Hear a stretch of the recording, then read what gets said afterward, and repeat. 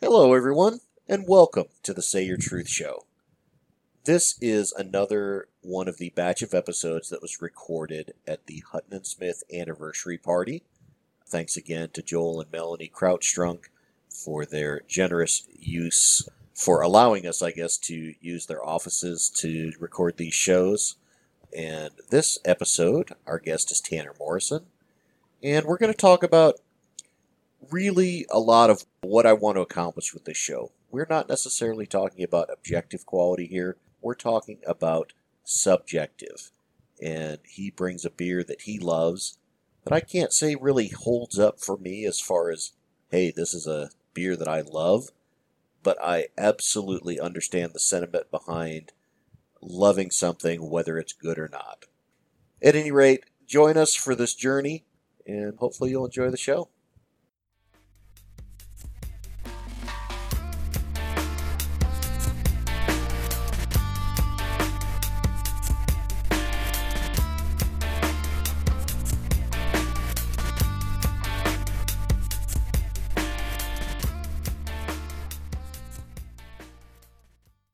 Hello and welcome to Say Your Truth. I'm your host, Brian Bender. My guest this episode is Tanner Morrison. Hello, hello. Tanner Morrison is the host, one of the hosts of Brew Chat, the owner, proprietor of... Creator, founder, it's just a mishmash. Janitor. Yeah. Do we dare say a burgeoning Brew Chat network at this point? Yeah, maybe that, yeah. There's a lot of hats that get worn by myself. Yeah? Yeah. Well, good. I have been the beneficiary, or I've been invited on the show more than once and enjoy my time with Tanner. And today, he has brought us... What'd you bring, Tanner? It's Magic Hat number 9. It's one of my... so it was one of my original beers back when I was in college. It's for some reason, it was very accessible in Murfreesboro, Tennessee, but I didn't think it was that big of a deal, I guess, until I moved back here to Chattanooga, and you can't find it, hardly. I know you can get it at the Publix on North Market, and then wherever you might have seen it. The Publix off of Shallowford Road. Yeah, it's the only place I've seen it, and our sponsor for Brew Chat is Riverside, and I've not seen it down there, but yeah, it was one of my first beers during college that was like, oh, I can get, can we swear on here? Or? You can do whatever you like. So it was one of the first beers I tried where it's like, oh, I can get fucked up and this tastes good. Yep. So, and then aside from that, it was kind of I can't remember the name now. But yeah, and Stella was a big one. And then Magic Hat was kind of the next one. Stella's kind of gone the way, it doesn't taste the same, but Magic Hat is one, to me, that has kept the taste. Kind of your first non-macro, and it's sustained and been consistent with the taste over 10 years. Gotcha. Yeah. Okay. As far as I'm concerned. And I do remember it used to be basically, I'd consider it ubiquitous around here. It was super easy to find. You'd see it everywhere. And, yeah. I was kind of like you when you mentioned you want to do it. I was like, man, I haven't seen that in the store for a while. Can we even get it? Yeah. Because distribution changes frequently and the beers that are available change. But Tanner, you told me where to find it. I went and found it, and here we go. Yeah. So is there anything, before we get into it, is there anything like specific you can say about it as far as why this is a beer that you've got an affinity for? Well, I can narrow it down to a day of just the day that I realized, like, okay, I really genuinely like this beer, and it was the week of finals my junior year of college. I'd finished my finals for that week. I had worked it out where all my finals, I was done. I mean, it's finals week, but I was done by Tuesday or Wednesday. So, and early Tuesday or Wednesday. I can't remember which day, but later that day, me and my buddy Brett, we were like, hey, we're done with finals. Let's party. Everybody else is doing finals. And we went and bought some Magic Hat beer. And that's when I first realized, like, whoa, this is a good beer. This is what a good beer can be, but I can also have a good time drinking. So, yeah. All right. Well, what do you say we crack it open and see what we find? I have had this beer before, but I have not had it in so long. I don't think I could tell you anything about it. Well, it's, I remember there's a sweetness to it. That's what I always attribute. And then there's always I don't know to call it an anecdote or what it is, but on the cap it says, "Beware of ducks in raincoats." Whatever that means. Just some kind of almost your fortune cookie, some sage advice. A fortune cookie-esque thing under the cap. So he's looking at brilliantly clear, almost orangey gold. Yep. White head. Don't have a lot of retention here, but that's fine. Definitely some stone fruit on the nose. And I think when I looked this up, I do think that I see this is classified as a fruit beer. Yeah, I think there's a little bit of apricot. I believe that is, and I was curious to see how much of that comes through here. See, do you read the flavor text on here? Or? You can do this. Yeah. You're my guest. You do what you like. Number 9 is sort of dry, crisp, refreshing, and whose mysterious and unusual palate will swirl across your tongue with subtle notes. Subtle notes of fruit and floral hop bitterness. Beyond that, we dare not tell you more, for with each sip, mysteries are revealed and still more questions raised. Why number 9? Why indeed? So your typical pretentious beer label nonsense. Yeah, some typical just flavor text pontification. See, I don't know if I would pick it out as apricot off the nose, but definitely I'm getting stone fruit. I don't know if I've ever had a stone fruit. You've had a peach? Okay, is that what a stone fruit is? A piece of fruit with a pit in it.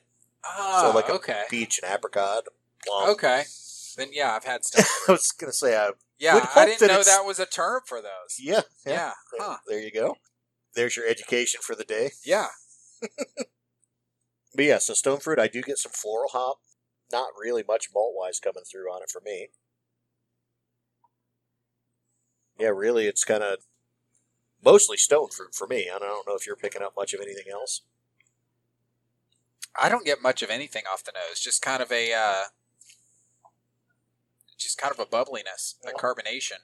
But when I taste it, I get the apricot or the stone fruit, I guess. Yeah. And in the flavor, definitely I can pin it down, I think, as apricot versus a peach or something like that. It's pretty noticeably apricot distinctive. To me, the mainstay for me that's always been there, and it's been there for the 10 years I've been drinking this beer, has been it's got a fullness to it.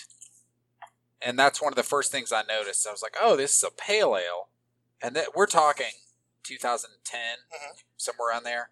It's like, this is a pale ale. I'm used to drinking these that's real easy. But this has a fullness to it. It's got a roundness to it because it's got that apricot. It's not necessarily easy going down. I mean, it is, but it's a little bit fuller beer than what you would expect for a pale ale. Yeah, I think I see what you're saying. I think roundness is a pretty good term for it. In other words, generally with a pale ale, you've got a pretty light bodied beer, got a little bit of malt, you've got some hop, but you're really not talking about a lot of dimension. And this, with the fruit component, just adds an extra dimension, adds another layer. So it does kind of round it out, and theoretically is going to kind of marry the flavors between the hop and the malt and that. It's nice and light. A light body. I can see nice, easy drinking beer. What are we here for? 5.1%. So that's pretty standard for a pale ale. I think this is pretty low IBU wise. It's not a lot of bitterness here. When you really get into it though, and I'm really smelling it, I get kind of a and this would be the fruit and the cobbler coming through, or the fruit and the malt coming through, but I get kind of a cobblery smell to it. Mm-hmm. Yeah. Yeah, and I definitely, like I say, I get some floral out of it as well, and that's definitely from the hop rather than, and I don't know if they're using apricot puree, apricot flavoring. They're pretty secretive about what it is they are and aren't doing, but it doesn't come across as artificial, which oftentimes in a fruit beer, it will come across artificial for me, and that is something I do not enjoy. Just to put it out there, I'm not a big fruit beer fan in general. Yeah. I think it can be done very well, and it can be an addition to a beer if it's done in a subtle way, but what I find most of the time with a fruit beer is they want to make sure that everybody who drinks it gets the fruit and it hits you over the head like a sledgehammer. I'm not a fan of that. Well, it seems to be something to try to sneak people that aren't into beer. Just like, nah, you like beer. This has fruit in it. I think a lot of times it's to appeal to people that don't necessarily like beer. They're trying to make something for those other folks, which is fine. All beers have their place. for the most part, people aren't making beers that somebody doesn't like, or they wouldn't keep making them. That's kind of what the show is about. Whether I like it or not doesn't really mean anything. It's, if this is something you love, then it's true to you. I often say nobody can tell you what you see, smell, or taste. We've all have different senses, so that's part of it. So so just because I may not like, and again, I'm not saying this beer has it, but I'm saying generally I won't like something with an artificial fruit component. But some people may love it, and there's nothing wrong with that. No, and it's to me at least, it's maintained the taste for the past 10 years that I've been drinking this beer, and it's not super easy to find in town, but for the past 10 years, I've really enjoyed this beer. Yeah. And it's not changed. Unlike Stella, which was the first lager I learned to really like. And it's a completely different beer nowadays. Next time I come on, I'd like to do Stella because, not because I like it now, but just to be able to break it down. Yeah, it's not the same beer it used to be. But this is, and I think that's a feat in and of itself. I agree with that for sure. I really think, just from listening to you and your experience and your kind of affinity for it, what I would say is, I'm going to say this and put words in your mouth, and you can tell me if I'm right or wrong. Go for it. I would say this isn't necessarily your favorite beer. No. Or maybe you're not even saying this is a great beer. Mm-hmm. This is a beer you like. Yeah. That's really what it's about. When I think of, for example, like a movie, and I've used this example in other places many times, I love the movie The Last Boy Scout. I absolutely love it. That's a good movie. No, it's not a good movie. I think objectively, it's not a good movie. But I don't care. I like it. You know what I mean? I think those are different things. Those are often different things. What you like and what can be objectively good or bad. Or take it to music. How many times... I think there's a lot of things that we like or don't like that are subjective. But I think music especially, because so many times music will just catch on a feeling. You'll be driving in a mood someplace, and you hear a song, and you'll always like that song. Yeah. And it could be something that is kind of universally derided, or you'll take shit. Well, it's how John Cougar Mellencamp has a career, basically. Okay. Yeah. Yeah, but it just kind of seizes upon a feeling, and doesn't matter if anybody else likes it or not. Every time you hear it, it just gets you. And I think flavors, and in this case beers, can really be that way. I know I definitely have some beers that I've got a soft spot because of the experience that I had with them. Not necessarily because of critically analyzing the beer here, what it is or isn't. It's really more about the experience. And that can all be part of it, yeah? That's totally it. I mean, there's definitely a nostalgia component that factors into this beer flavor for me. And that's from my college days. But I mean, me and my buddy Brett, we would treat this like it was like... Because it still wasn't super available. We went to MTSU. It still wasn't super available in Murfreesboro. I mean, Murfreesboro is a small town. I wouldn't even call it a city. And we would have to go across town to get it. And it was like, it was like how people talk about, like, yeah, you want to go pick up some more weed? Something like that is like, hey, you want to go over to the other side of town, pick up some more Magic Hat? It was that sort of thing. And we would we would partner up because it was a pain in the ass to get across. Murfreesboro has Chattanooga traffic, but it's the size of downtown. It's a terrible little place. It's a great little place, but also a terrible little place. And we would have to drive to the opposite side of town, but it would take us as long as it would take to get to East Brainerd. Okay. And it was solely to get Magic Hat. So, but we made that special trip just because we kind of discovered this beer at the same time. And it was during that week of finals. And we were partying that afternoon, decided to try a craft beer, and this one it stuck. Just kind of hit the spot? Yeah, it was perfect. We were playing on some guitars, and it hit the spot. It made us realize this is what people are talking about with craft beer. Like, it can have flavor, and it can also do its job. And I look at this and really think what strikes me right off the bat is gateway beer. Yeah. For people that generally have only had exposure to kind of macros and things like that for beers, this, I think, could be a pretty easy introduction into the world of craft, where it's certainly not super complicated, isn't all that different from your macros. It's not way heavier, it's not way bigger. It's got a lot of the same kind of body wise. It just has that extra flavor, especially with with that little fruit component. So to me, this is just, it sticks right out into my head that this could be a lot of people's introduction to craft, and then you go from there, and you find a lot bigger and bolder flavors and things like that. Mm-hmm. But a lot of times, this one, you'll come back to this one and have those fond memories of it. Well, I mean, that's what got me going. I mean, I didn't know shit about beer in college. It's just, hey, it makes me feel good. I like drinking it. I like sipping on it. And this was the first one that I found where it's like, okay, there's a little bit more going on here. This isn't just mindless ingredients to make some moonshine or whatever. Mm-hmm. You know, it's just, it's good. Like, yeah, I mean, I think that's honestly kind of a good description. It's just, it's a little bit more. well, I mean, even on here, their branding is not quite pale ale, which is a good description. It's not quite, it's a little bit more than the pale ale. A pale ale would be a little wimpier. I think a pale ale is probably going to have a slight bit more hop character too than this, which again probably makes this a good gateway beer, in that it doesn't have the hop character of a pale ale, and that fruit kind of bridges that gap a little bit. Yeah. So yeah.